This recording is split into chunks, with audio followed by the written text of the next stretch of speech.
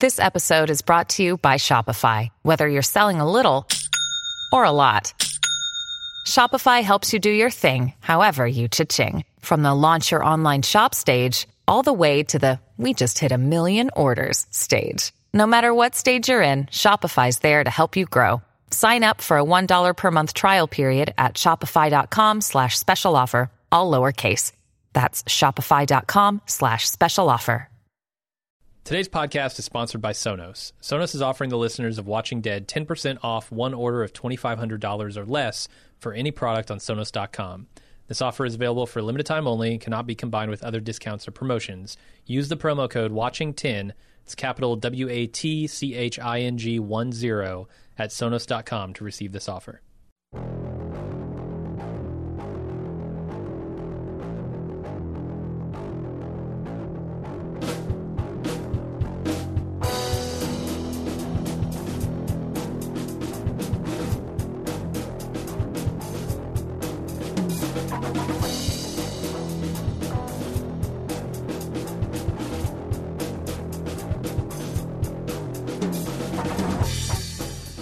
Welcome to Watching Dead, the officially unofficial podcast for The Walking Dead on AMC. I'm Jim. I'm Aaron. And we're here today to talk about Season 8, Episode 3, titled Monsters. You know who the real monsters are? The people who make The Walking Dead. Well, they're minor monsters. We are the major monsters, because I had a lot of people in feedback saying, hey, you're the only reason I still watch this show, so I can hear your take on it. And I'm like, that's not good. Yeah. What are we doing to people? We're accomplices after the fact. I feel so bad for it, but yeah. What'd you think of this episode? You know what? I thought it was pretty good.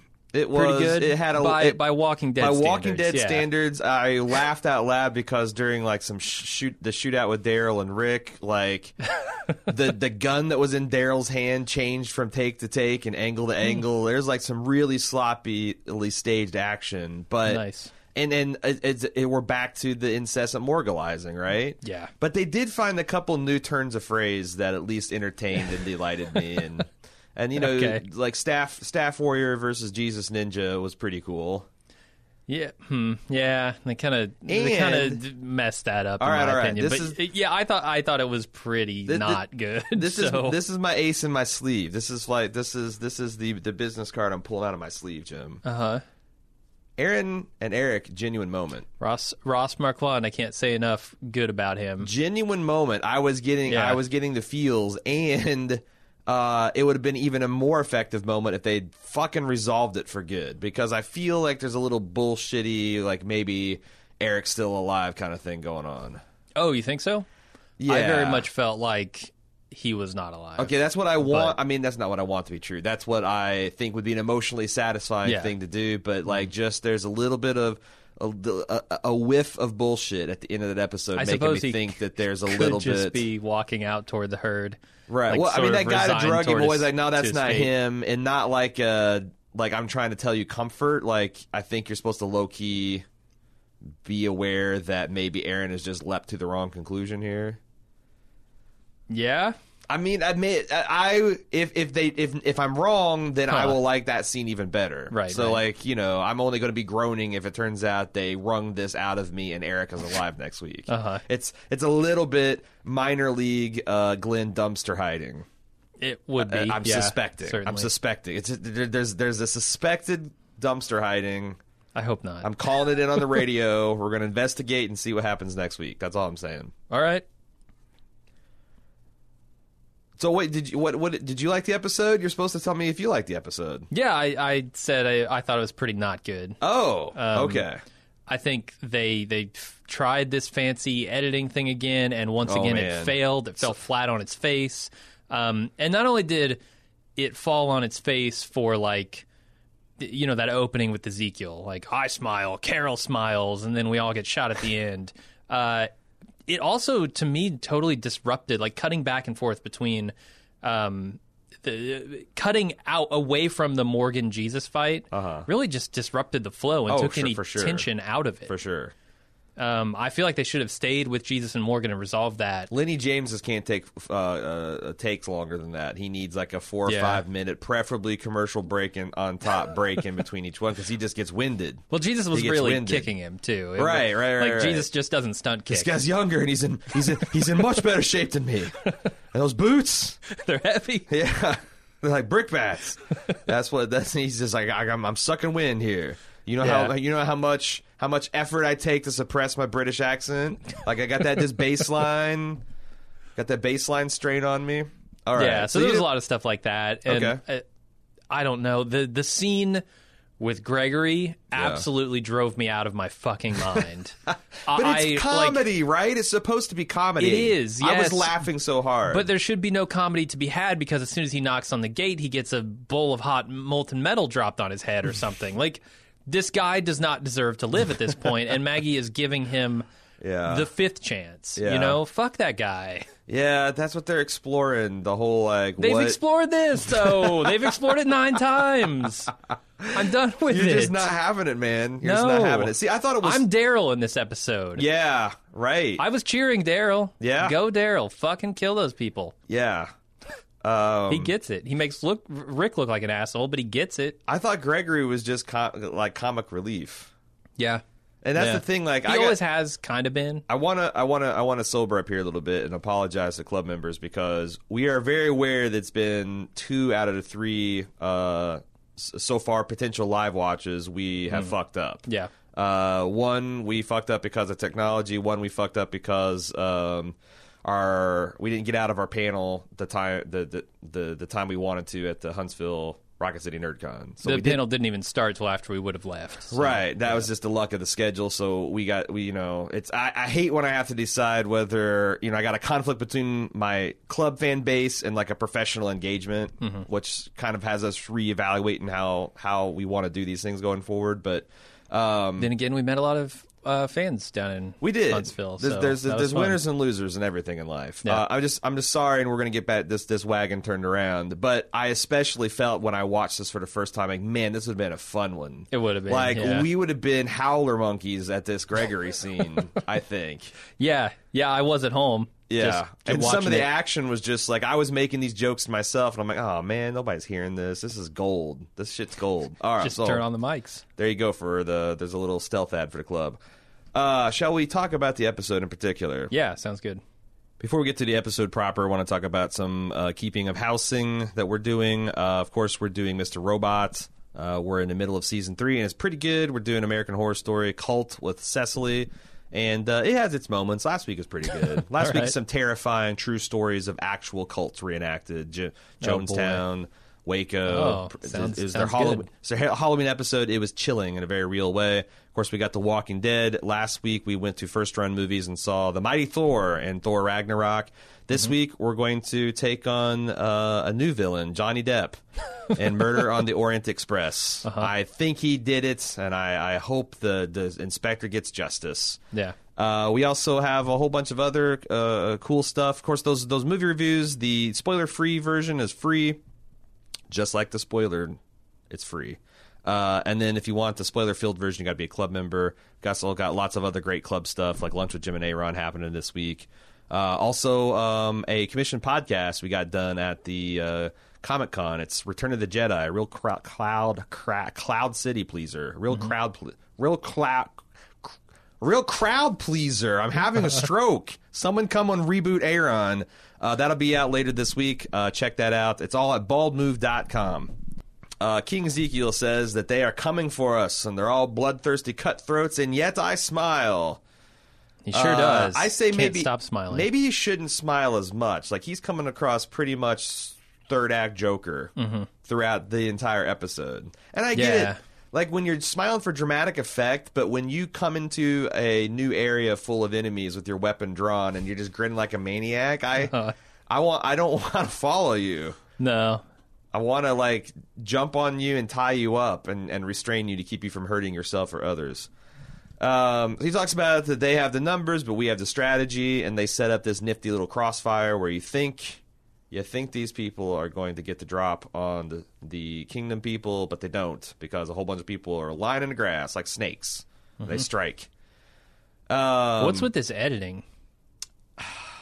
It's not the worst. It's not as bad as the faces from episode 1, but it's so but it's so ostentatious to like they do this thing and then the camera kind of does that drunk stagger and it fades to black like the cameraman blacks out in between takes. Yeah, it's I see what they're trying to do. Yeah, it just doesn't feel like it works in this show time and time again. Like I get it, they're trying to converge these two, like the past and the present that we haven't seen yet, and they want them to come together at the right moment to make it more impactful, but it just doesn't work for me. No, I mean it's like that thing like and maybe it would work every year in the off season. Gimple and company go see the movie and they're like, you know what Dunkirk does awesome? They do this 3 fucking timelines and they're 24 hours apart and they slowly converge and you got the land and you got the sea and you got the air and they're all different speeds and we can tell that story and that would be cool in The Walking Dead. And then you get this shit. Like, come on, man! You're not Christopher Nolan. You're right. You don't have $200 million to do this. You don't have $200 million or like a pinky of his talent. So let's just calm down and tell a straightforward story. Yeah. Because here's the thing. I like this tactic, but the way they staged the action, you never got to see clearly where the battle lines were. And in fact, I inferred after watching this several times that the Kingdom's crossfire was literally they're standing at 180 degrees apart and they're firing towards each other with the saviors in the middle. Now, it might not be that stupid. They might be at like that 40, like that 90. Yeah, like that ideal crossfire, like just murderous crossfire. But the way it was filmed and edited, it looked like they should have been taking each other's bullets. But they managed to lose not one of their ranks, not one, as Ezekiel prophesied. And you can tell like him and the men and women are getting a charge from this bravado. And you can also tell if you're watching it that this is not going to end well. Right. Like, that was my first thought. Like, okay, keep talking it up, Ezekiel, because you're about to lose a whole bunch of people. Yeah. Yeah, and that's the thing. Like,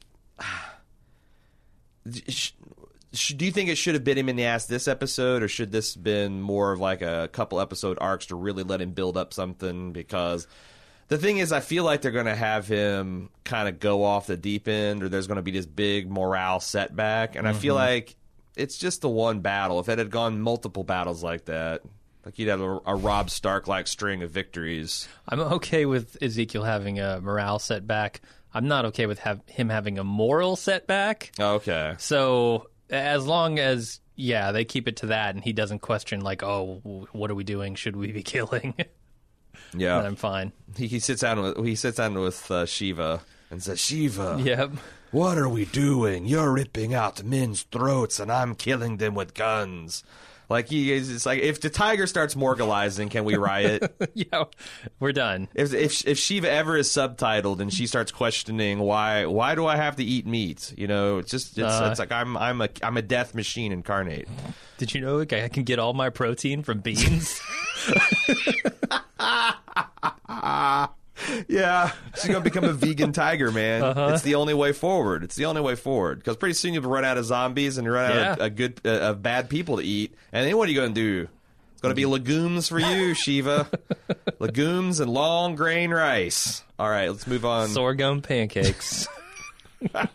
Let's move on to Rick and Morales standoff. This is just bad. It's bad, yeah. It's, you know, the whole, we're not the same guys we used to be. You're a monster and a prize. And then it's like, well, don't you know that the widow is actually Maggie and all this? I don't know. And he calls Rick Peaches. Yeah, because he's from Georgia. Settle your shit, Peaches. Like, come on, Morales. Yeah. And then they killed him this episode for maximum lulls.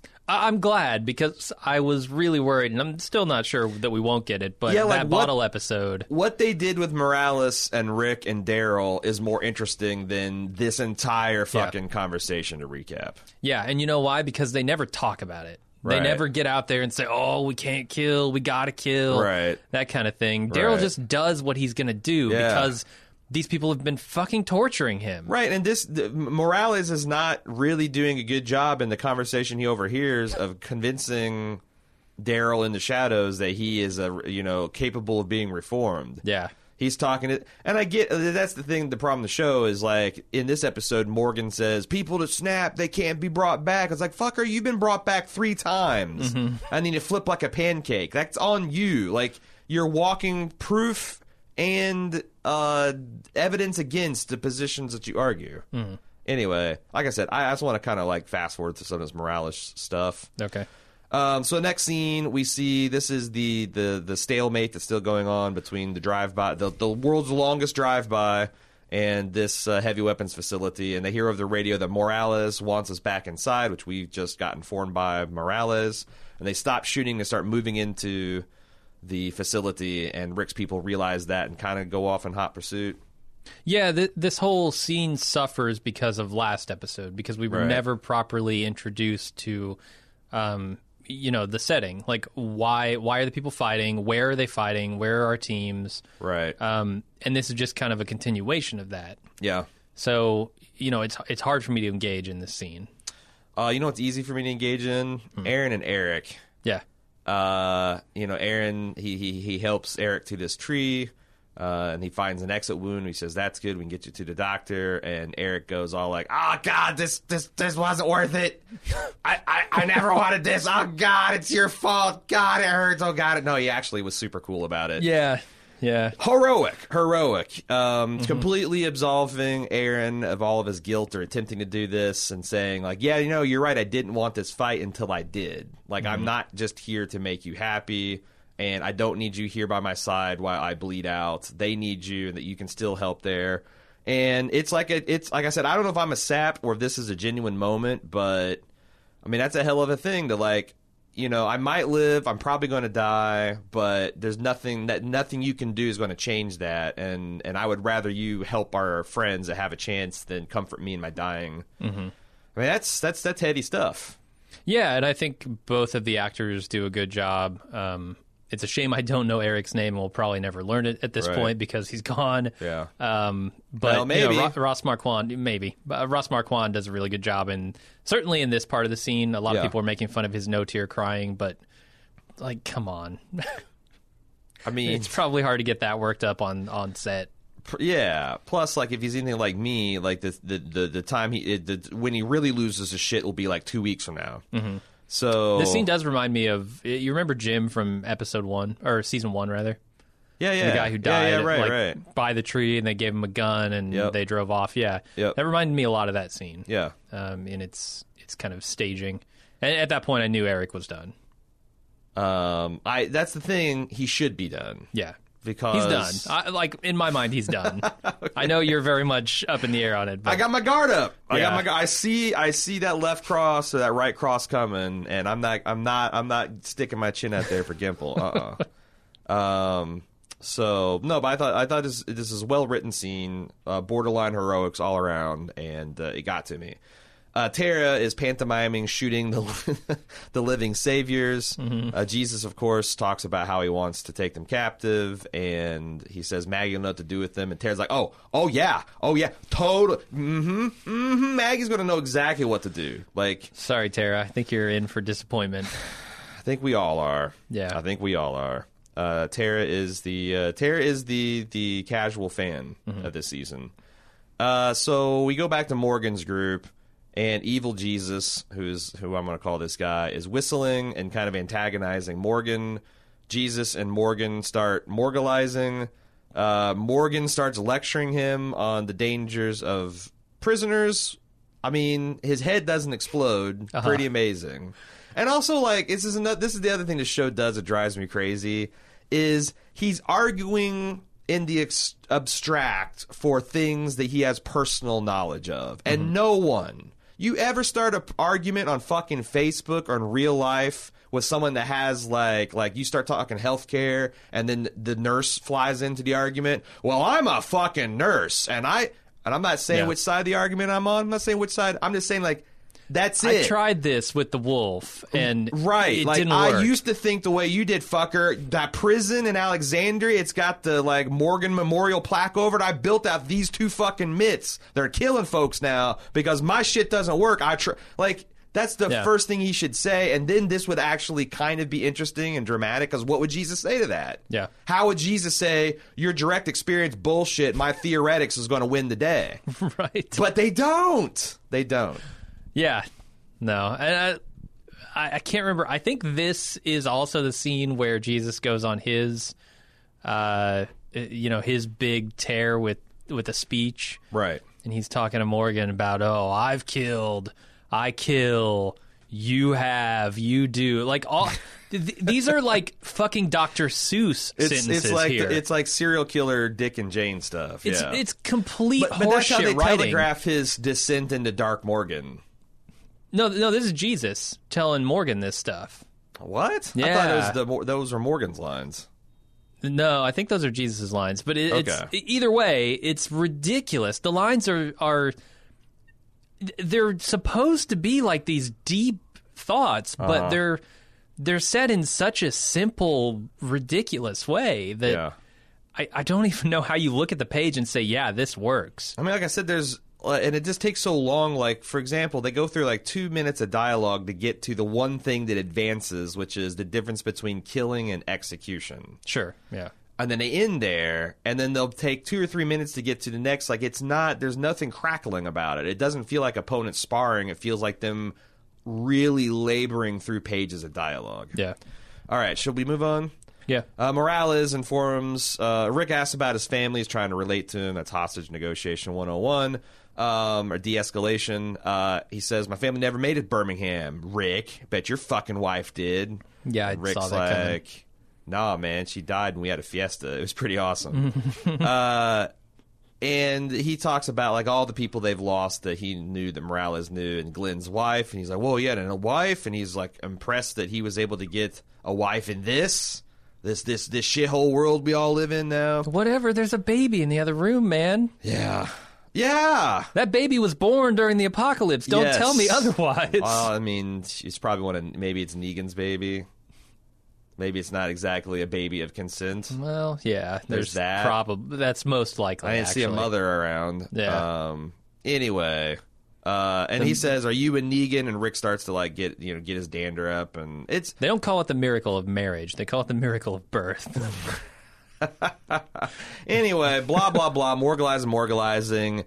Daryl comes up behind him. Rick says, no way, and Daryl just kills him. And he goes, but wait, I know who it was. Yeah, fuck that guy. Didn't matter one little bit. And Daryl is right. He's absolutely right. This guy had a gun to you. If you get shot, you're one of our leaders. It's a bad scene. No hesitation. Yep. Yeah. Good for you, Daryl. The episode wants us to be suspicious of Daryl's, I don't know, like willingness to get the job done. Never. Okay. Never. All right, and Daryl we trust. Yes. As many a T-shirt at many a con have said, and Daryl we trust. Rick says, well, look, we got to get out of here before they're here, and boy, they are. There's all kinds of saviors, and they got them pinned down. Fucking evil genius is going at Morgan again, and he says, there's something different about your armor. Oh, wait, you're wearing that dead kid's armor, you idiot. Mm-hmm. And he starts making fun of him. And then the Benny Hill music kicks off. But not before Morgan executes an empty threat here. Right. By aiming the gun at him. Right. It's not an empty threat. I think he was fixing to shoot him until the walker started rolling downhill. Shooting somebody takes like half a second. The bullets go pretty fast. You could just do it and then turn around and kill some walkers. Yeah. I don't know. I feel like... I know. He got interrupted, but come on. I mean, in real life, he probably would have gone ahead and shot, and there wouldn't be the dramatic pause to let the action unfold. But you know, story. I think you're nitpicking. Yeah, you're a fucking dirty nitpicker, Jim. This is what the show has done to you. I'm just executing bad plot where I see it. Like but we're bearing the lead. The rolling walkers is the most hilariously terrifying thing I've ever seen. It's like the walkers spilling out of that window at the gymnasium. Yeah, but fun. Because they're funny, yeah. Because they're not like usually the waterfall of walkers has the undesirable effect of disabling the walkers because it's just kind of like it's one of those horrific things like they're just falling and breaking their legs instantly and it's kind of pathetic. But this is just like again you put Benny Hill behind this and it's high comedy. Yeah, and the saviors are all handcuffed together and losing their shit and it's chaos and. I actually loved this scene. I thought this scene was a lot of fun. All right. You never get to see the zombie go for the brain in The Walking Dead because the survivors usually have their hands but with these guys with their hands tied, like the zombie got to go for the brain. Yeah, got in there. And Nicotero directed this one, right? Did he? I don't know. I felt like that was a deliberate, like, Romero kind of like brains homage. He finally got a chance to do it. And a third of the chain gang managed to escape into the woods. Morgan goes off in hot pursuit and shoots one, and Jesus stops him, and they morgalize, and then they have a ninja fight. Mm-hmm. This is where Morgan opines that once you break, you're gone. Yeah, it's. Do you want to say anything about it? No, I mean, I thought they were just gonna. They started the fight, and I thought they were just gonna interrupt it with a commercial, which they did, and it really took the wind out of the sails. But then they didn't stop there; they interrupted it by cutting back and forth between other scenes. Yeah, which kind of like it's. Yeah, you're right. I mean, this is one of those events that's real time, and you stick with it. I think so. I mean, that's how I would have tried to film it. So we go back to a creepily grinning Ezekiel because he's really committing to this character. He gives a pretty effective speech, and then they go clear a small compound that looks like some kind of abandoned auto shop, maybe. Which I think the locations they found here are pretty cool. Mm-hmm. Like that abandoned auto shop. Good job, location scouts, for that. They then assault a granary and take out some scouts and catch them in another crossfire. And my estimation for Ezekiel's leadership is kind of going through the roof at this point because, say what you will about the Shakespeare shit, like these are some competent, well-executed plans. Yeah, they have strategy. It's not their fault that they edited the first scene together to make it look like they're shooting at each other. Son of the Gunmanship is really rough. Now the secret's out in The Walking Dead that 90% of the time when you're seeing people firing guns, they're firing like solid rubber guns that don't have blanks. And I saw one guy holding like what's supposed to be an automatic weapon, but he's doing the kickback like it's a single shot. But the animators are still like having to fire like it's just it looks like he's just got very poor control of this machine gun. And it's just like, again, rough gunmanship on these extras all around. Mm-hmm. Rick and Daryl have to fight this running gun battle through the heavy weapons depot. They're running low on ammo. Daryl kind of smiles at one point. There's just extraordinarily sloppy editing here because Daryl switches guns. They go close up on him with the judge. Blam, blam, blam. And then they cut the scene back over his shoulder and he's holding a semi-automatic pistol. Huh. Now I'm nitpicking. And it's just like I think it's because they're reversing some of these scenes and they're not keeping track of the sequence. And I don't know who to blame. Nicotero, the editor, probably blame to go around. Yeah. Morgan won't back down from his Morgan fight. Any interest in recapping that? Where is everyone else when this is happening? That's what I'm saying. Like I thought that when this happened, the Shitty Bow Girl 2 was right behind Jesus. I did too. But then when this fight comes to a conclusion, they all run up as if maybe Morgan and Jesus have had this running ninja battle through the forest. It's covered like 2.5 miles. Right, it just is range, and everybody's just completely out. That's why they had to keep taking breaks and cutting away. Uh-huh. They're just getting out of breath. The cardio required to keep up this ninja fight.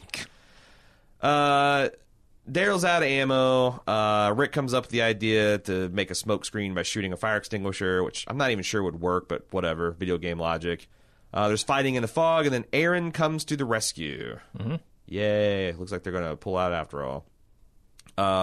Morgan and Jesus still going at it. Jesus disarms it and asks, is it over? And the broomstick to the throat says it's not. Morgan saying, what? Says I'm crazy. And that's kind of the theme of his next monologue. I've flipped my bean. I'm not right, but that don't make me wrong. Right. I if you go to Morgalize, show me something I've never seen before. Mm-hmm. I thought that was pretty satisfying. Okay. Yeah, I'm not right, but that don't. I might be nigh in my right head, but that doesn't make what I'm saying wrong. And says he says I can't be part of this, and walks off in disgust. Tara says he's right, but nothing really resolves. Like, where is Morgan going? Is he going to go off and do some more clearing? No, I think he's just going to head back with the group. Huh. I think he's going to have probably some time to himself when he gets back. Yeah. But yeah, I guess I don't want to see Morgan walk off like Carol or something. Or like Morgan the first. I mean, that's what I'm saying. Yeah. Like this, he's done this at least twice before, and I don't know. Like, is this the last? Is this it for him? How many times can they have this crazy guy decide to not kill people, then kill people? Then I've gone crazy from killing people. I need to get clear. And that's the thing. I remember the episode Clear. Clear is one of the best episodes of The Walking Dead of all time.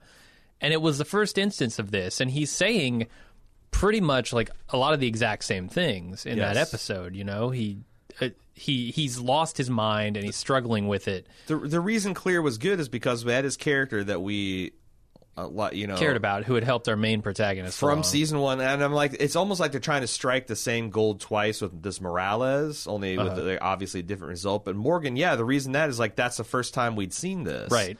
We've seen this with Morgan 3 other times. Right. And it's lost all of its power at this point. Right. So and it's they continue to think that it somehow still works, and they're just going to trot it out whenever they need it. And it's not even just Morgan. You know, we talked about this before, but it's every single character has had this arc multiple times. Rick and Daryl are about to do it. Someone sent me an email in the feedback that said...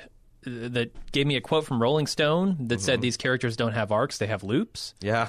That's absolutely right. That's well put. So, the most interesting thing they could do with Morgan is just have him walk off. Yeah. Like, literally, you never see him again. Like, the rest of the series, Morgan never comes back. This is the final way we see him. He just walks off in the woods. Maybe you check in with him, like, once a season or something. I want to keep the mystery. But he just continues to walk. Or, like, every season you have a cold open, kind of like when he was in The Mask following him, and he's always, like, it's 30 seconds of him just, like, staring off in the middle distance, he's milking a goat. And then it plays the Walking Dead music, and then that's it. That's it for that season. Next season, you see him, and he's, like, marking on a tree. And then that's it. Like, oh, Morgan, this is going to be the season where Morgan comes back. Yeah, then the next season, the cold open is him playing a harmonica by a fire. And it's just like, I could get by that, but that's the amount of Morgan I want to see going forward. So we're at the hilltop, and Enid is keeping watch on the wall when Gregory walks up and says he wants back in. And they drop an anvil on his head, right? I love it. I love it because he just... he's got that thing where it's like someone telling you a sob story for cash. It's already shameless, so until you tell them like, okay, no, for real, it's not going to happen. They will continue to elaborate and try whatever, and because they got nothing to lose. They got nothing to lose, and that's what Gregory's doing. And it's filmed as a comedy. Yeah. Just him. Like I wouldn't be surprised if some of this shit wasn't improvised. It is. I just have no patience for this person, and I don't see how anyone in the show possibly could. Because it's going to be so funny when he dies.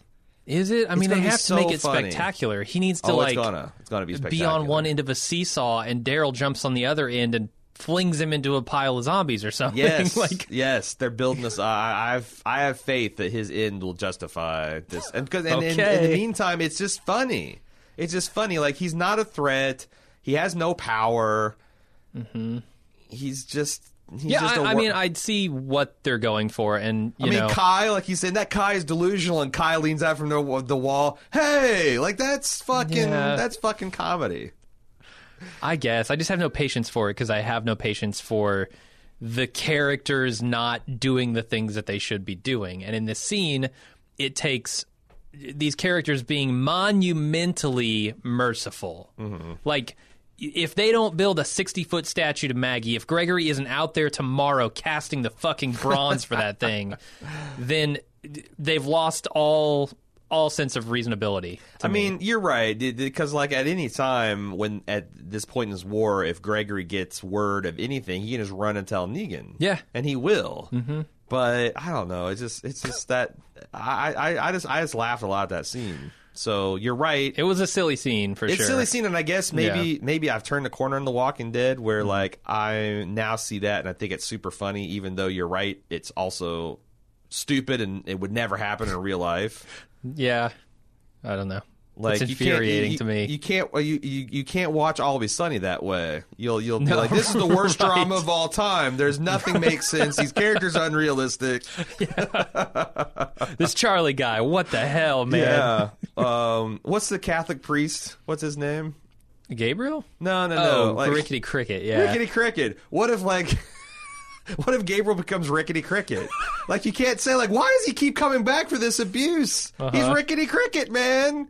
He's Rickety Cricket. He's got his shitting pants on, and he's here to play, okay?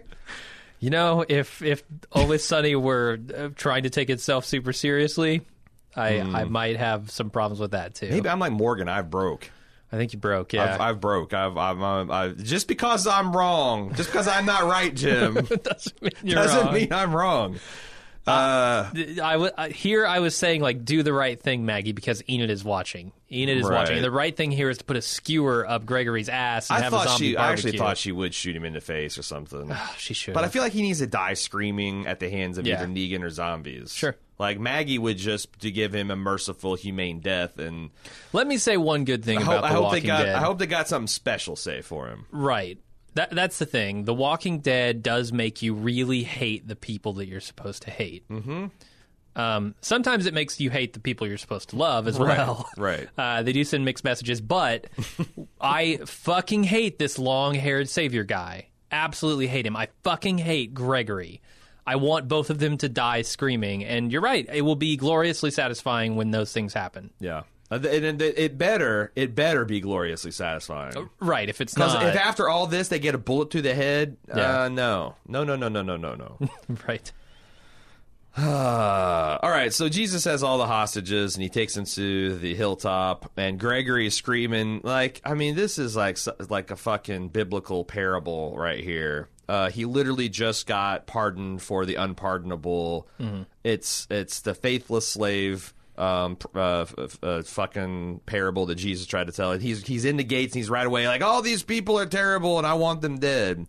And Jesus is like, they got surrendered. And Maggie's like, we got families. And Jesus says, we can't let them go. We can't kill them. I got 2 trailers out back. Let's have a prison camp. I mean, sure, why not?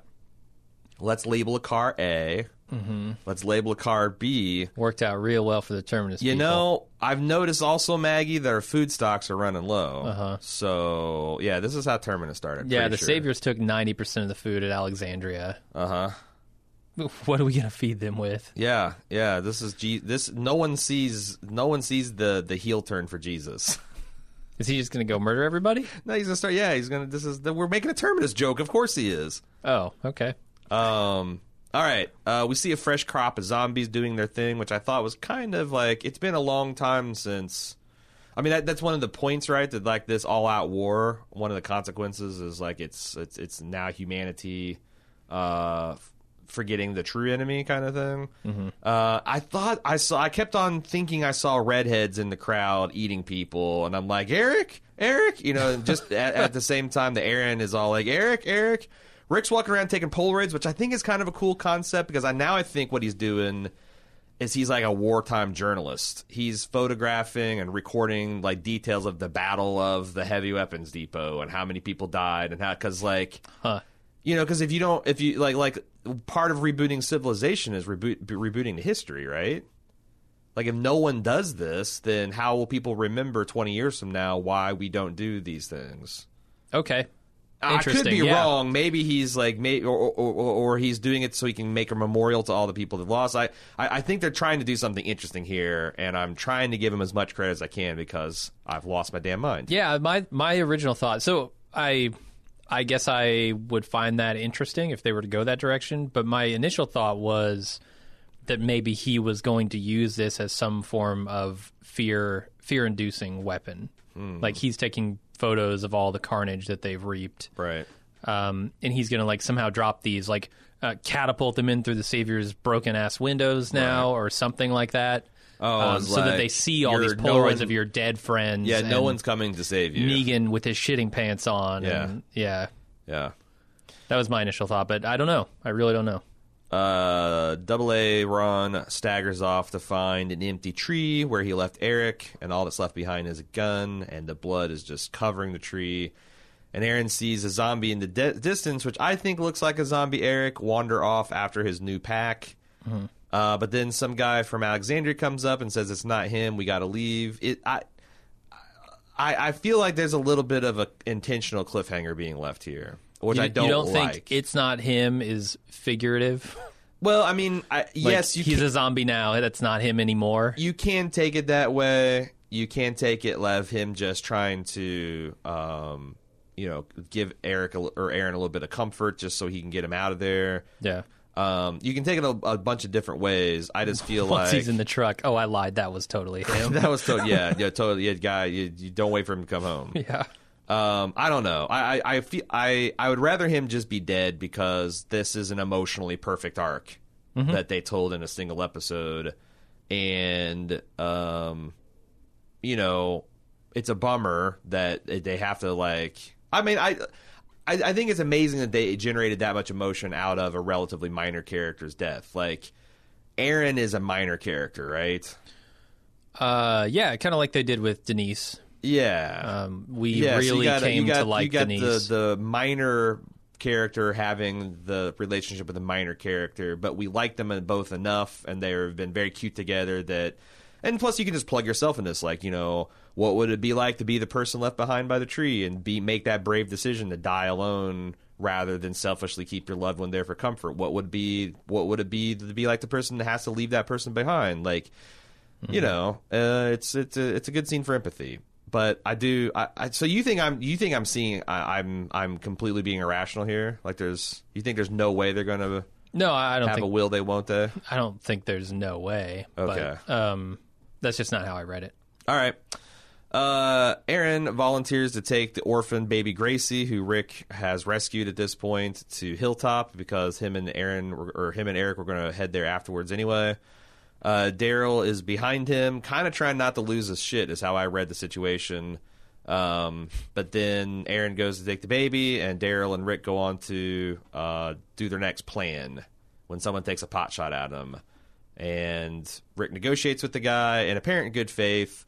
After he gives Rick the information he wants, Daryl shoots him. Rick gets borderline offended. Discuss. Does Aaron have any applesauce in his bag? Because that baby's going to need something to eat. Yeah, he's been saving up all the applesauce in secret because he just doesn't want to eat it. And it's going to be a boon now for the baby. I don't...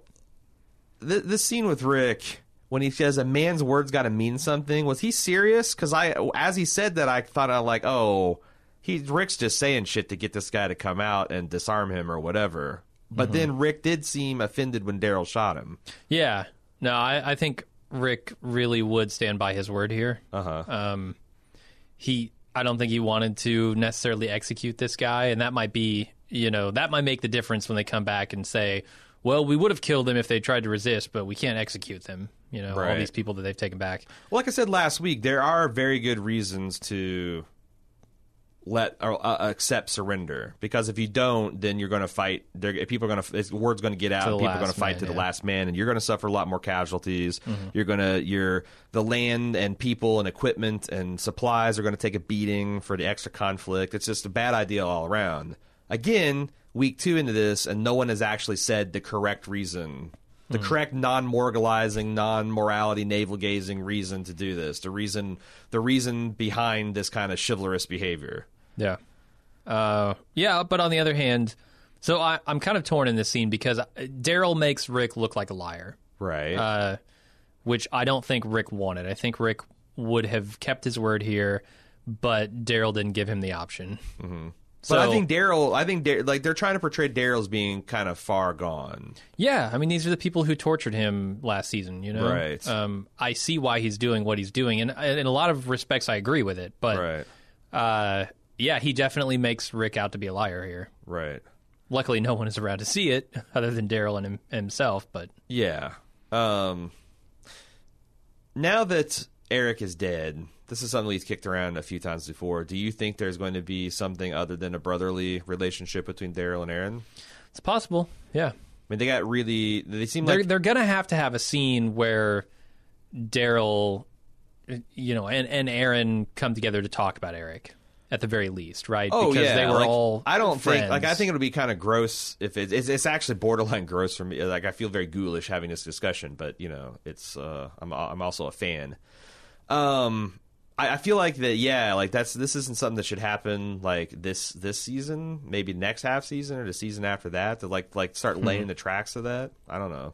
I think it needs to happen as soon as the immediate threat is over. Right. You know, if that means, oh, well, we're going to take a day to regather and mount a new plan or whatever, they can do it during that. Or if they want to wait till All Out War is over entirely and Negan's dead, then they can do that. Because I like that. I've been thinking about that idea I had about, like, what do they do, like, if they try to rehabilitate Dwight as a character because he's working with them, and assuming this all goes the way the good guys side and Dwight survives. Like, we were talking about how, like, Daryl might play the role for him that Aaron and Eric played for him going into Alexandria, kind of like helping him come in and, like, re-civilizing him. Yeah. Like, Aaron and Daryl, regardless of the relationship status, I still think could do that for Dwight.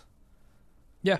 Although it's going to be, like, it's going to be hard. Like, the conflict there is, like, both of them have good reasons to hate Dwight. Like, you know, Daryl, he's a savior, plus he enslaved him and all that. And then Aaron, you know, he's a savior, and savior's killed the love of his life. Yeah, for sure. I think the other thing that they do in this scene is they confirm that everything Dwight told them is true.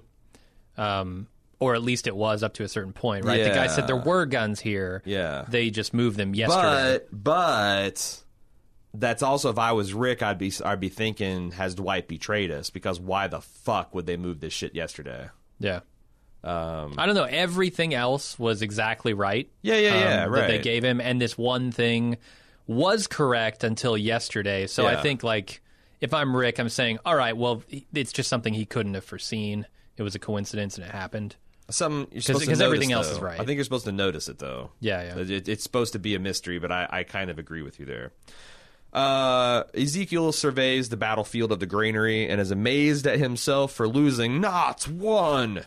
Carol says, okay, let's go sweep the facility and make sure. And the rest decide to go and take care of the enemy because there's still some saviors alive on the ground.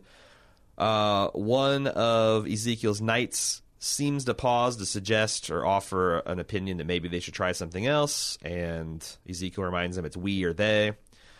As he says this, he notices a sniper nest set up in one of the top of the towers of the barns in the compound, and he tells them to scatter as they're fired upon, and the knight shout, cover the king, and tackle him, but oh boy, there's just blood splashing everywhere. Mm-hmm. It is a little shop of horrors as they tackle him to the ground. I think Ezekiel's going to have to climb out from a pile of corpses that is comprised of his men. I think Carol's going to sweep that sniper, and then Ezekiel's going to have to deal with some of the fallout from his false bravado. That's the episode. All right. Any closing thoughts? No. The final twist that surprised you did actually lose people was not very surprising, because that's what The Walking Dead does. Is it relies on these twists of circumstance to set up its narrative punch, and it gets tired after a while. You know, you see it coming. So my question is, because it seems like the show has established that Ezekiel doesn't really have any special qualifications. It's just that he's sold this kind of mythos, this legend around, like, this Camelot thing. And now it seems like the illusion's going to be at least partially shattered. Yeah. So what does he have to offer? Like, is the bullshit that he sells going to be as effective now that they've sustained, like, what looks to be 50% losses? Like, a lot of knights look like they at least took damage, took rounds. I think he should say, yep, I fucked up. And Carol the whole time was advising me otherwise. She should take over the military operations. I'll just run the kingdom, because the kingdom is awesome. Yeah. Like, the kingdom is a great place to be. But it is because they believe in him. If he's right. That's what I'm saying. Like, it's But if he can lead them, I guess, to prosperity in all other ways. And Carol can be the badass who leads them into battle. Yeah. I think maybe that would be cool. I just think they're more connected. Like, the prosperity in other ways, as you say, is a lot connected to the people respecting Ezekiel and his ability to protect and lead them. They give 110%. Yeah, so now they're like that's going to like I don't think he's going to be as an awesome leader at anything because he was only awesome at having a tiger and quoting Shakespeare. He's not got the tiger. He still has a tiger. Yeah. Yeah. Maybe it's tiger poops that are making the kingdom so prosperous. Just the crops, they grow like mad. Oh yeah, tiger fertilizer. It's the beans filtered through a tiger are really really good for your soil. Yeah, vegan tiger shit. Man, the hippies, the organic hippies go nuts for it. They go nuts for it. All right, I think it's time to get to feedback. If we're talking about tiger poop fertilizer, which by the way. This week's podcast sponsored by Shiva brand Tiger Poop Fertilizer. I don't think that's true. 100% vegan. Did you sell some ads I'm unaware of? Yeah, and you know what they pay in? Nothing. Tiger shit. Shit. It's alpacas all over again, Jim. Okay. All right, let's get into feedback. Before we get to feedback, we have a sponsor today. It's Sonos, who wants us to tell you about the new Sonos One with the Amazon Alexa built right in. It's the smart speaker for music lovers. We've been using these Sonos speakers for a while. We've got the Entertainment Center version of it that came with two of the Sonos speakers, and this is essentially the same technology that sounds great, and it's truly wireless speakers. You don't need any connection except for a power cord to make it work. Super easy to set up through the app. It's the same great stuff, except for now it's got Amazon Alexa built right in.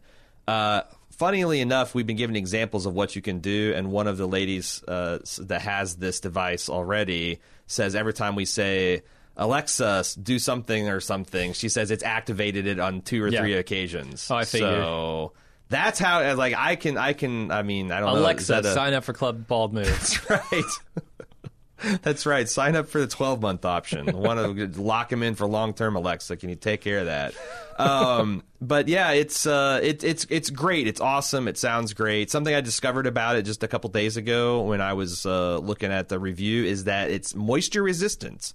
So they market it as great for places like your bathroom or your back porch. So if you're grilling, that's cool.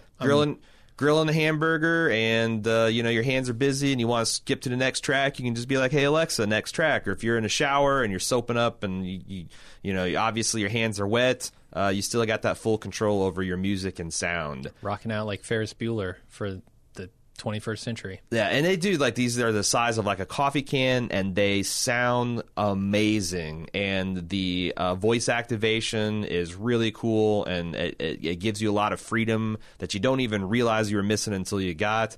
It's a great deal, and Sonos is sweetening the already pretty package they got. What is the offer that they're extending to our Watching Dead fans? Right now they're giving listeners of Watching Dead 10% off one order of $2,500 or less. So, I think you can spend $100, $200, $300. Shall I continue? $10, $20, $30 off. Yeah, you get 10% off any 10%, product. That's easy to do math. That's the kind of pals yeah. Sonos is. You just shift that decimal one place. It's easier than leaving a tip, basically. Figuring out your tip is figuring out how much you can save for any product on Sonos.com. 18.5% tips are to be given, and I just don't. I don't know. Is that all my money? Well, you can certainly save a significant amount of it by going to Sonos.com and using the promo code WATCHING10. It's capital WATCHING 10, using the numbers on that one, as opposed to the speaker, which uses the word. You're just muddying the waters. I'm sorry. 10 at the end of watching at Sonos.com to receive the offer. It can't be combined with any other discounts or promotions, and it's limited time only, so you might want to get in now if you're thinking about buying some Bluetooth speakers or a home sound system, any of that stuff. It's great equipment. You don't want to run wires. Who wants to run wires across their floor or in their walls? Just go with the wireless speakers. Go with the Sonos One. Use their promo code. It's awesome. This podcast also sponsored by club.baldmove.com. Mm-hmm. Increasingly, after what you said in the intro about people just listen to this show to vicariously hate on The Walking Dead, I feel like this is less an ad and more of a cry for help. Every time you sign up for the club, you're essentially enabling our behavior.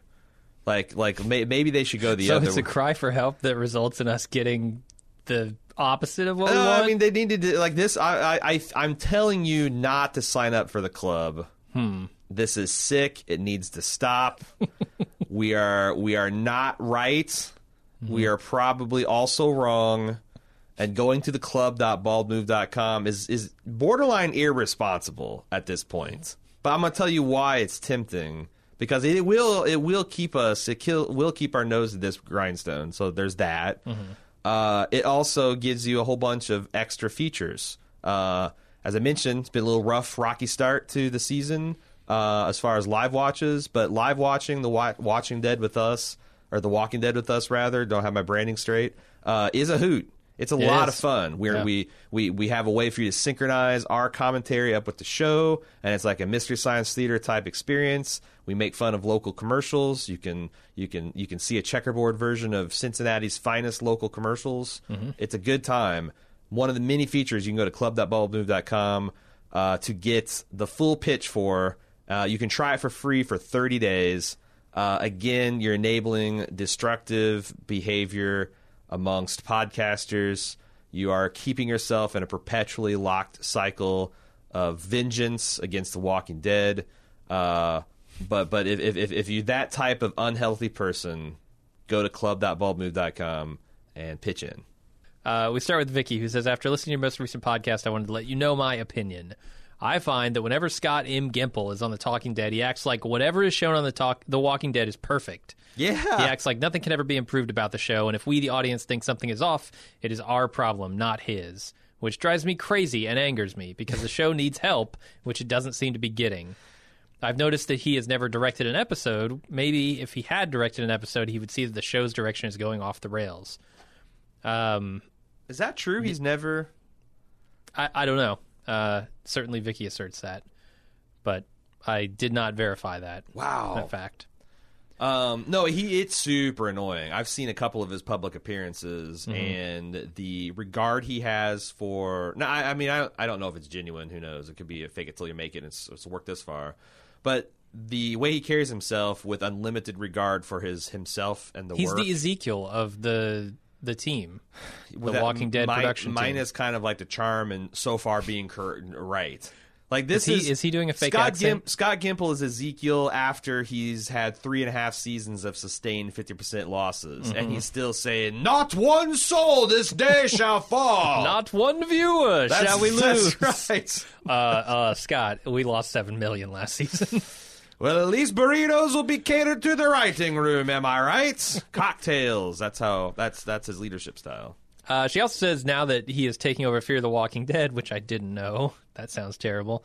I think the show will go downhill after its recent season received a boost. The ratings in The Walking Dead I just read has gone down in episode 2. It's time for Gimple to be replaced.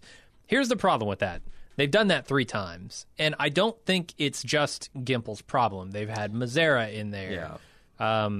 Who also did an equally bad job, and we kept giving him excuses. Oh, well, he's got this scramble to do after Darabont left him in the wind. Yeah. Turns out none of that is true. Like, Mazzara just didn't do a great job running it. Gimple didn't do a great job running it, and it's maybe not even totally their fault. I could see, on one hand, like Gimple getting out there and publicly saying, yeah, everything is great. We love the show. We're proud of it. Everybody who makes it is awesome, and there's nothing wrong with it. But behind the scenes, having the same kind of arguments that a Darabont would have had with AMC executives, where he's just not getting the tools that he needs.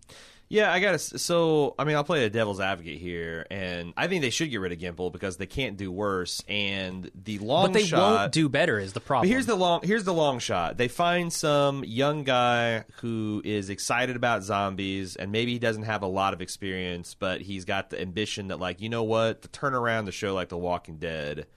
And, you know, because that's the thing. The things that The Walking Dead doesn't do well are kind of the inexpensive parts. Like getting quality writers is not where you spend a ton of money. You know, I think directors are more expensive, but like, you know, like maybe steal some out of the special effects budget and get some better writers.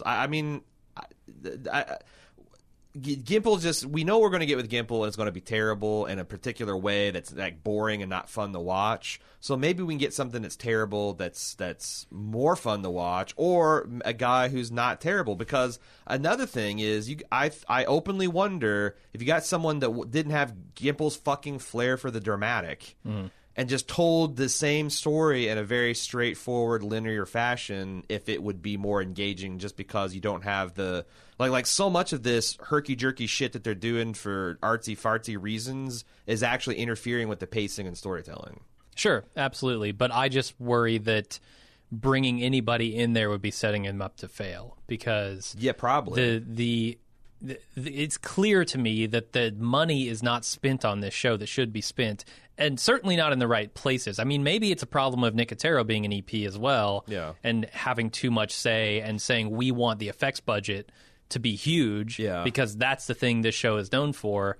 You know what? It's also known for bad writing. It's known for ridiculous plots that are repetitious and terrible. So fix those problems and maybe take a little bit out of the effects budget to do it. If you need to, or up the overall budget? Like it's on the executives, it's on everybody involved, and I think bringing a new showrunner in there is not going to necessarily fix it. Yeah, I also think the other hope, I guess, is that if you bring in like what if AMC does cleaned house, like recast the show top to bottom. Move it to a different location, like it's been in Georgia for check out, there's 37 states now offering filming locations. You take it someplace else, completely new production staff, just essentially reboot The Walking Dead, but at this like right after the All Out War storyline. Just okay, that was volume 1 of The Walking Dead, here's volume 2, because they're going to have to do a lot of this anyway or stop it. And then it's also, you know how when the shitty barbecue joint in town goes out of business and it opens back up and it says now under new management, assuming that's true, people give it another shot. It could, because I don't think people... But I think you're describing a show that exists. It's called Fear the Walking Dead. That's what they did. Yeah, but it doesn't have the same characters. Okay. Yeah, I suppose so, but I don't know that I want the baggage of these characters in there. You don't want Volume 2 of The Walking Dead now under new management. You don't, it used to be a Chinese place, now it's a rib joint. You're not going to try the ribs? Probably not, no, because the people at the top, the owners, will still be the same, and they'll hire the same shitty people. They'll spend the same amount on the shitty chicken that they buy, people. That they'll skimp on how much sauce they use, and it just won't taste good. Sometimes you get a superstar, though. I mean, you got to fire the owners of this thing. You know, you got to fire the CEO of Amazon of AMC, who says this is going to run for decades. Look, man, I'm not looking for 4 Michelin stars. I'm looking for maybe a young Guy Ferrari on the come. He's the Guy Ferrari camera, and he's gonna Ferrari? Whatever. Ferrari. Guy Ferrari. Guy Ferrari on the cup. I want to get him in there. Yep. I want to flip some zombies, cover it in cheese and straw fries. He's got hair that's literally made of barbecue sauce. Put his Ferrari sauce on it, and let's see if I'll eat it. I'll try that. I've had the Gimple burger. It's not good. Ferrari the Walking Dead. This is the new show on AMC. Okay. Oh, fuck me. All right, Brad from Cincinnati. That was gold. Whoever sent that email, a fucking hero. Hero to the podcast. Oh, I'm crying. It's so funny I'm crying. Can we get a Guy Ferrari t-shirt? We should. All right. Brad from Cincinnati says, I was watching The Walking Dead, and now that they're attacking fixed human fortifications, it made me wonder, where's the artillery? The U.S. Army, Reserves, National Guard, Marine Corps literally have thousands of mortars and pieces of tube artillery at bases around the country. I know a helicopter or tank might be difficult to learn how to use, but a towed howitzer or mortar can't be that tough. And in the initial panic where the dead were perceived the threat at the time, no one thought to steal a 155mm towed field gun? No one? Yeah, how about a Humvee with the 50 cal? Right, there have been surprisingly few military-based weapons or vehicles. Yeah, they went right to 90s era Somali warlord. No, not even that. There's no RPGs. There was the one RPG. There was one, that they found on a bridge in a Humvee. Yeah. So yeah, that would be maybe too cool.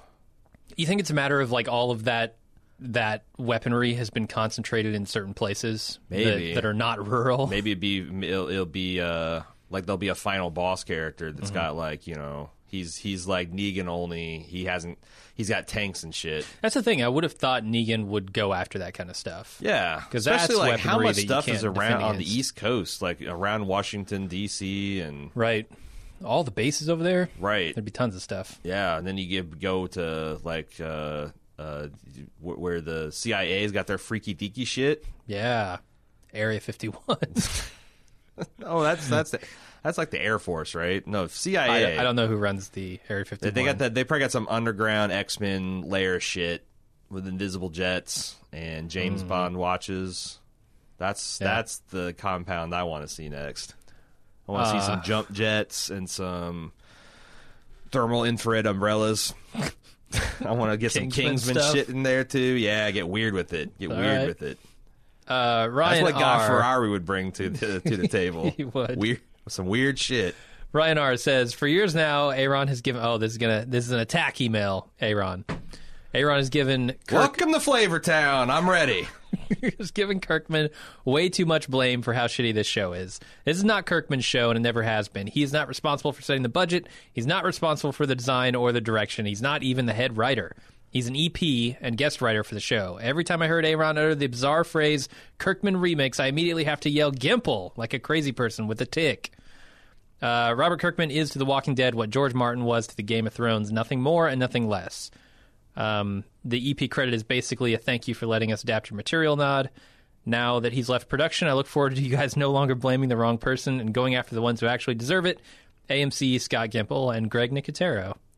I mean, I don't know that any of that stuff is evidenced in fact. Like when I read those court documents, I see clashes with Kirkman cited numerous times in like the Darabont papers and things. Like I don't think that he was powerless, and if he was, he certainly didn't spend the last 8 years out with the fans. Like he had no trouble taking a lot of credit for things on the show, and defending the changes for things on the show. I did not feel like, you know, like Martin.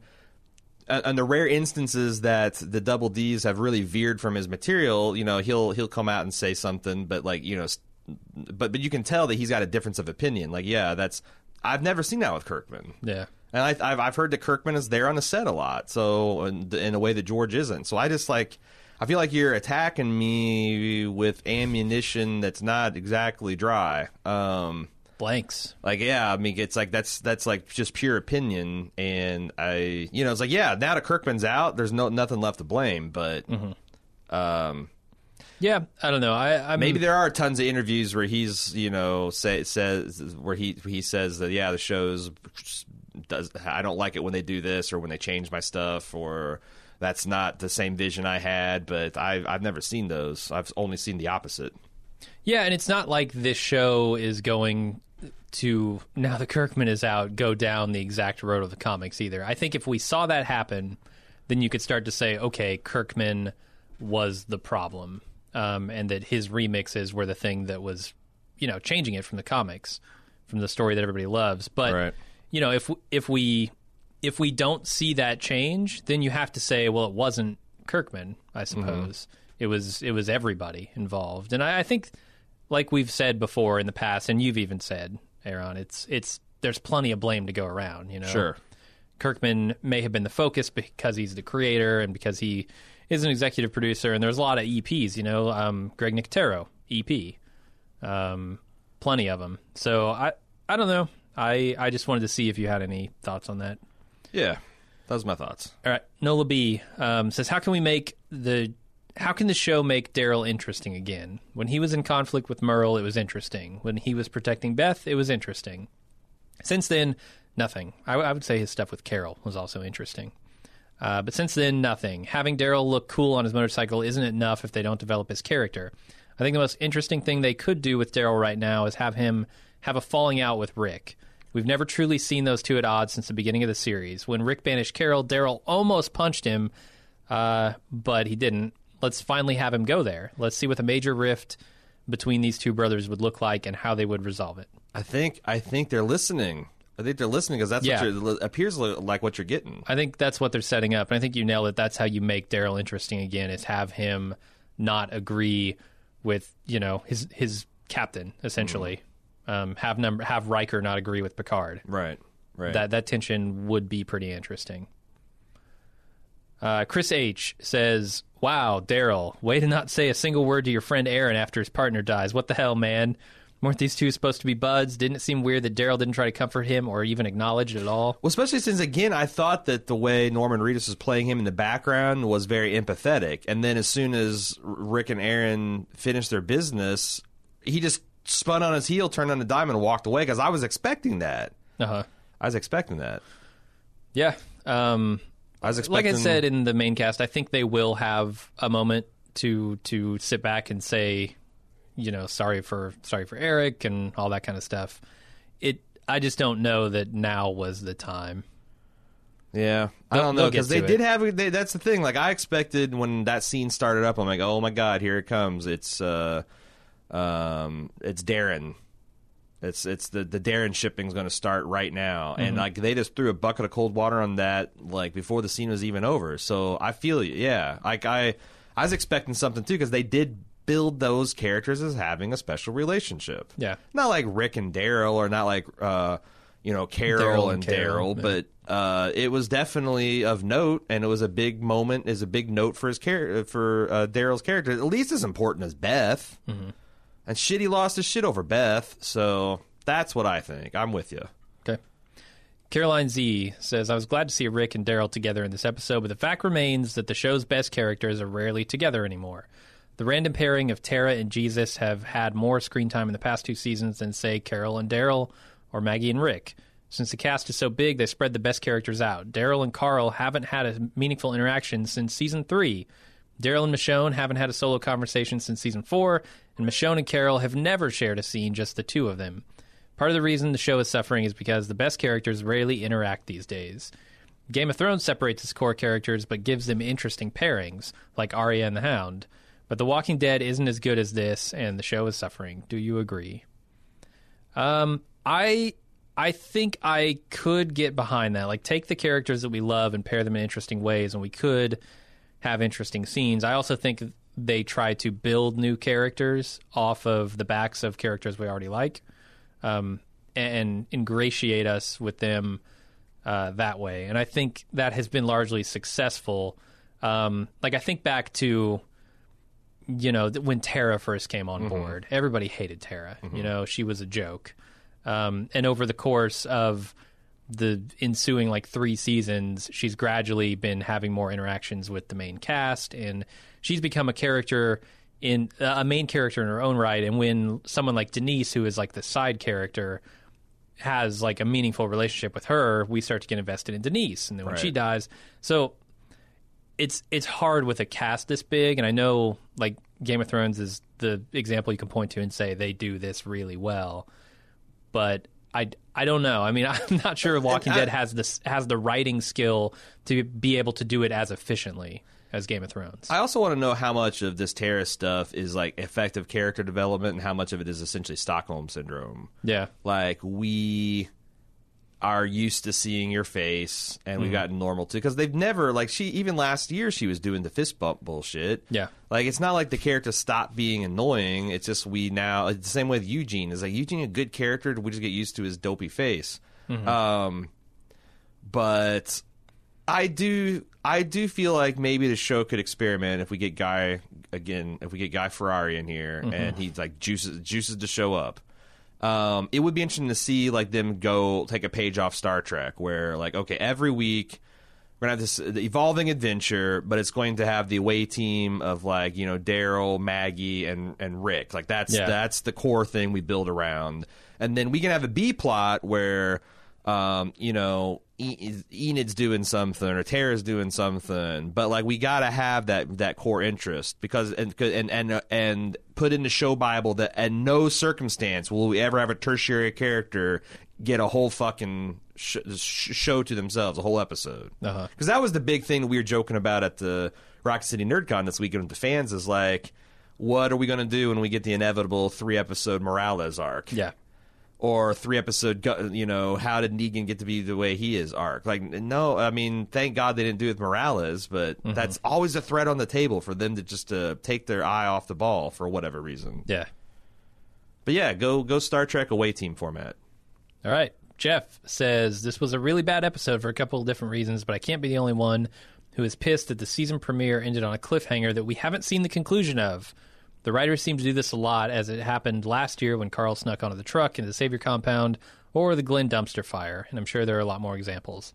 Yeah, so for people who have forgotten, he's talking about the shitting pants scene, where Gabriel is in the clutches of Negan, and we're 2 episodes away from it now, and we haven't seen even a hint of it.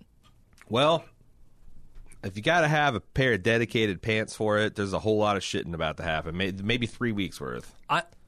The scary thing is, I know this is going to be a flashback episode to where we go from the stuff we've already seen and we jump back 2 episodes and we say, because like, what is the conclusion of it? What have the Saviors? What has things been like at the Savior compound during this 24 hours? Yeah, they will have to answer that for sure. And the only way they can do it at this point is a flashback. Yeah, that's a bummer. Yeah.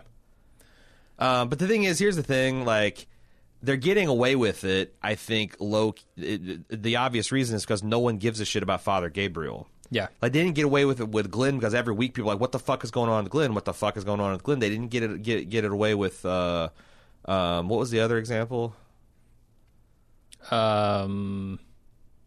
Carl in the Savior compound. Oh, yeah. When he snuck Like, in on you the can't truck. obviously you can't get away with that with Carl, because Carl is one of the top 2 or 3 people we care about. You do it with Father Gabriel, and it's like, huh? Like Heath.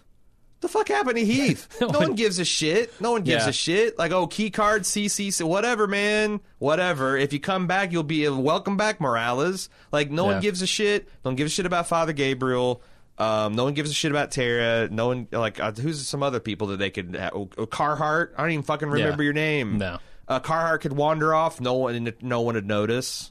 Like, that's so, like, yeah, if I guess you're going to do weird cliffhangers, then fucking do people we don't care about, because they're going to not be effective. So might as well not rile up your fan base. All right, Barry C. from the UK says, the show is fast becoming the dumbest shit ever. But anywho, no, I must say, I find myself grimacing every time the heroes say something to the effect of, after what they've done to us, or after what they took from us, to suggest that the Saviors have all deserved the slaughter they've endured so far this season.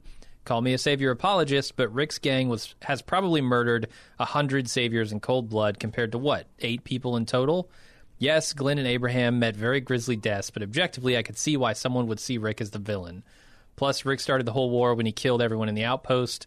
Do you think the show is consciously going for this tone, or have I sensed it in spite of the poor writing? I actually think they're kind of going for that, because there's this idea in Morales' head that Rick is the bad guy, right? I feel like there's anti-Rick propaganda going around. There is this I Am Legend kind Saviors. of thing, and them titling this episode Monsters is leaning into that. Yeah, like, for sure. There is a little bit of, Ender's Game. But the problem for me is that this feels like more moralizing. And it's not just the characters doing it. Now the show itself is like meta doing it with the name of the episode, and like they're taking the moralizing to the next level. They've moved it up a stage. Right. And I don't know that, like, once every character has individually had it, that to collectively have it is any more interesting. Well, and it's also just tough because these are the Saviors, and yes, not everyone in the Savior compound is going along willingly, and they're trying to do rebellion, and we've seen all that, but I mean, that's part of the horrors of war. Not everyone that you kill in a war deserves death. And also the people that are directly responsible for it almost never meet the ultimate end. So they could be I mean, it's just one of those things where it's like, this show, when it tries to play at a heady theme like that, if this is a better show, these are the things we'd be oohing and ahhing over. Yeah. In fact, since it's a bad show, we just roll our eyes at it. It's like, elementary school play. Oh, I see what you're trying to do there, but maybe you shouldn't be maybe you shouldn't be putting on a production of Schindler's List, Mrs. Meyer's 5th grade class. Like, yeah, maybe that's just too heavy for you to lift right now. It's borderline disrespectful. Right. So That's the thing. I could see this with a better show, but I don't know. Jackie says, should the group free the captive kid in Herschel's barn? Should Glenn forgive Nicholas? Should Morgan let the wolf live? Should Gabriel save Gregory? Should Tara and Jesus spare the pants-sweating savior? Should Morgan refrain from bludgeoning the long-haired douche who's taunting him about wearing a dead kid's armor? You can be merciful and people will fuck you over, or you can be merciless and become a monster. The Walking Dead never tires of demonstrating this choice to us. So what's the right answer? It doesn't matter. Not one little bit. Actually, it don't matter. Not one little bit, says Daryl. Yeah. Dismissing Rick's shocked outrage after Daryl quietly murders a guy who had Rick at gunpoint. I tend to agree with Daryl. It seems that none of this matters at all. The only thing that ever changes in this tired morality play is who takes the role of Dale and who gets to be Shane. Yeah, it would be interesting to inject a shade of gray, like evil little hippie Jesus giving Morgan shit and Morgan just blowing his head off and being like, anybody else? Yeah. We're merciful, but we're not going to take your bullshit. And like for good Jesus to be like, okay, that's measured. Yeah. Like, why can't we have something like that where, you know, talk shit, get hit, and maybe that's not the way we roll in 21st century modern civilization, but in the zombie apocalypse, fuck yeah. You all you with your hands tied have been given a gift, and if you want to throw it away, we'll be happy to fucking punch your ticket. But you don't get that. It's all like obviously evil shit or obviously detrimentally good shit. Mm-hmm. And you know, I don't know. That's The Walking Dead, man. Yeah. As an aside, Jackie says, in this episode, in the world's cleverest writing ever, Daryl kills Morales, a surname that evokes the word morality or morals. Get it? Morality is dead. Do you get it? Alex G says, I've always thought that the guy who plays Aaron is a strong actor on the show. I love the sense of decency and dry wit he brings to Aaron. However, I thought his performance over the death of Eric fell a little flat. Ooh. He was doing that thing actors do where they scrunch their faces up to show crying, but no tears came out. This was supposed to be a show-stopping scene for Aaron. That's what I did when my grandmother died. Scrunch your face up, no tears. I mean, that's terrible. That's literally like if you were in the hospital room when my grandmother died and you looked at me, I would be giving a double Aaron performance. This was 2.5 years ago, by the way. No, it was like 15. But I'm saying like it's not. It's hard for me to separate bad acting from someone trying to authentically portray what they're going through, because like heaven help the son of a bitch that tries to portray what I'm going through in grief. And like, if you ever cast Jim Jones, holy shit, good luck. Like, I don't know. What did you think? Because the whole time I was watching, it's just all working. So I'm a bad person to ask. Right. Here's the problem. Like, this works on The Walking Dead. I think Ross Marquand is a really good actor on The Walking Dead. I think if you take Ross Marquand and you throw him in The Leftovers, he's obviously the worst actor on the show. But you don't know that because he's going to be directed and written he'll be given better material. Exactly. The directors will know when they've got the shot they need. Yeah, like for sure. And I'm not. Yeah. But my point is, like, look, we're grading on a curve here. This scene is really, really strong for The Walking Dead. It is a really bad scene for The Leftovers, right? A really terrible scene for Game of Thrones. Like. No, I can't remember I can't tell you the last time I got emotionally caught up in The Walking Dead, and I got emotionally caught up in that scene. Okay. There you go. I'm trying to think when it was. I felt like there was a part where, you know, immediately in the aftermath of Negan's beating of Glenn, like there was some stuff with Maggie and the rest of the group where I'm like, oh, wow, yeah. Where they went around to every single person's face and showed their reaction. Particularly Maggie, like, you know, I think that Lauren Cohen did really good work, and like it's very easy to empathize, like a pregnant wife in a zombie apocalypse, and she, you know, Glenn's a great guy. This isn't just like Glenn is like this heroic guy, and I remember feeling that. So it's like every other season or so they'll get me, and this is their scene. So I want to give credit where it's due. Right. But unlike The Leftovers, where it's like literally every episode gets me. Right. But I mean, I'll tell you this: you throw in that fucking piano background music to this Aaron and Eric scene. Try it, motherfuckers! Try it. I bet it hits like a truck. So like I'm seeing like. We say we grade a curve, but it wouldn't surprise me that this exact scene in a better show would be automatically better because the rest of it's not dragging it down. Yeah. So I don't know, but again, I was in the tank for the thing. I had an honest emotional reaction. I hope you guys don't think I'm bullshitting you because I don't mind telling you when it don't work. Oh yeah. But yeah, I mean it's all subjective. It's all subjective. All right, and that's it. That's it for feedback. I have one spoiler email that I guess I'll consider. If you want to hear why someone is rage quitting The Walking Dead. I think it's a little bit of fun. But... Sure, yeah, I can do that. I don't have anything spoilery I think I want to say, but I could listen to someone rant. Well, we'll do a real quick spoiler section after the music. So, yeah, stick around if you want to hear that. How can people get in touch with us if they want to? They can send us feedback at Walking Dead or Watching Dead at baldmove.com. And they can get on the forums.baldmove.com to discuss the latest episode with their fellow fan. And, of course, follow baldmove.com. Either on the website or on your favorite social media to keep up to date with our latest releases, because that's where they go. Second we drop a podcast or a video episode or whatever, social media, bam. All right. That's what's for. For the spoiler people, we will be back after the music. For everybody else, we'll see you next week. Until then, I'm Jim. I'm Aaron. All right, we're back with spoilers. I got one email here from Marco who says, it's titled, Why I'm No Longer Going to Watch The Walking Dead.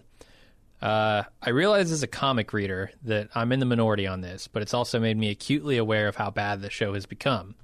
The comic explained that Rick expected no surrender from Negan, and his move on the Sanctuary is all about making sure he makes the first move. The comic explains the bullet wastage is fine because Eugene is still around making them. The comic also explains the firing on the windows is all about making a big enough racket to drag a massive herd to box the Sanctuary in, cutting off two outposts who enjoy supply lines to and from the Sanctuary. The comic makes sure there's tangible dialogue on these points. This isn't difficult shit to do on screen. I know you guys may still find even that nonsensical, but now I'm at the point where having a frame of reference isn't some exciting dynamic of intrigue on what the show may do, but rather a far better version of the story. Maybe the show will get better, but I ain't waiting anymore. There's too much better shit to watch. As far as I'm concerned, the real Walking Dead is on the pages of the comic, not this screen. What? Yeah, I mean, that's been all along a big problem for them, is how they've changed stuff for the television series as opposed to the comic. Yeah, and why did they introduce the Eugene making bullets so long ago, and it has yet to make and now Eugene's fighting for the other side, and yeah. Like, I'm sure that will come to play, but it'll feel forced, even though all the parts were there, because there was no thought to like the pacing or when they. I don't know. Yeah, in the show, it feels like they're setting up those things for use in some undetermined future, right? Like, oh well, maybe we'll want this information on like already on the screen by the time we get to it. In the comics, from everything I've heard, it feels like they're writing more toward the end of that. Like, they know, okay, here's where we want to get. We need to set up these pieces that will come together at the end. Yeah. The Walking Dead never quite feels like that. Yeah. The show. I am sincere when I said in what I said in the podcast. Like, I really do think that when they do the time jump, they should take a long, hard look about just cleaning house and calling that Volume 1 and coming out with Volume 2 and saying, like, you know, like that's a good... Because the public, against all odds, the public's appetites for zombies doesn't seem to have gone down. Like, there's this increasing fascination with Halloween, like stretching out the holiday season and making that like a big thing for adults. And I think zombie culture has been a large part of that. Like, if you look at the Walker Stalker Con, it's still going strong, and people still have this really core passion for the material. And I think if you did it smart with a reboot, like a Star Trek style, then you could bring all the old folks along, plus some new blood, and really re-energize things. But yeah, in this show, I don't know, because like, how else are they going to do it? Like Andrew, like the multiple cast members from the reports I've read and seen are starting to like fumble for the door. Yeah, there's a lot of very spoilery stuff out there, but most of it is like deduction from photos that have been taken and stuff that Chandler I've stayed away from all that because I can't imagine it would increase my enjoyment of the show. Yeah, for sure. And I haven't looked into it, but there is a lot of heavy speculation now that Chandler Riggs is out this season. not least of which is like they didn't show him in that flash forward. They kind of showed the back of him, and they're trying, like some people are saying that means they're going to recast him perhaps in that flash forward that we saw. So really, we're never going to see him again in Alexandria. Or you're saying that beyond this season? Oh, okay, okay, yeah, all right. I don't know if that's true or not, but there seems to be some evidence for it. But that's the thing. Like, this show is on a downward trajectory at this point, and they need to do something to right that ship. Otherwise, they're going to run it into the ground. Did you know that episode 2 of this season, and I just looked it up, has the lowest ratings since the finale of season 2? I saw that on, I think, Reddit. Yeah. What's the raw number? So episode 2 of season 8 got 8.92 million viewers. Episode 13, the finale of season 2, had 8.99. So they dipped below 10 million. Oh, yeah. Significantly below 10 million. Wow. Below 9 million. That's the kind of stuff that'll make a change, because, the show still is probably profitable at this budget, and because it's not... Yeah. I mean, they got their hands in all the pies. Like they've got merchandising. They've got like their commercial tie-ins. Like people are still spending money to have Walking Dead themed commercials to play during. And all that stuff is like conventions and all that stuff. All that stuff is. But this is the kind of stuff that might, like, people voting with their eyeballs. And incidentally, podcast traffic for this show is way down. Yeah. So it's a show that increasingly has a very passionate fan base, and still a large fan base, but it's not as passionate as it used to be, and people are checking out and not coming back in even for like the premieres and stuff like they were. So yeah.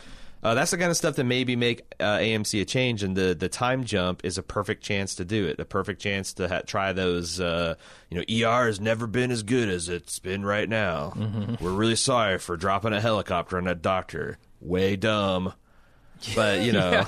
The truly messed up thing here is I'm looking at the season 1, episode 1 numbers, and it was 5.35 million off the bat. Yeah, no, people wanted this show. Those are the numbers that most shows would kill for. That was very in close their final to seasons. The Breaking Bad's final season numbers. Yeah, right. No, this was this a show phenomenon. has always been a juggernaut. Frank Darabont had a huge reputation. The material had a great reputation. People like AMC Zombies was coming off of Breaking Bad and Mad Men. Zombies were in the At least publishing zeitgeist. them. Like they were saying all the right things. This show, it's gone really off the rails from there. It has. Yeah.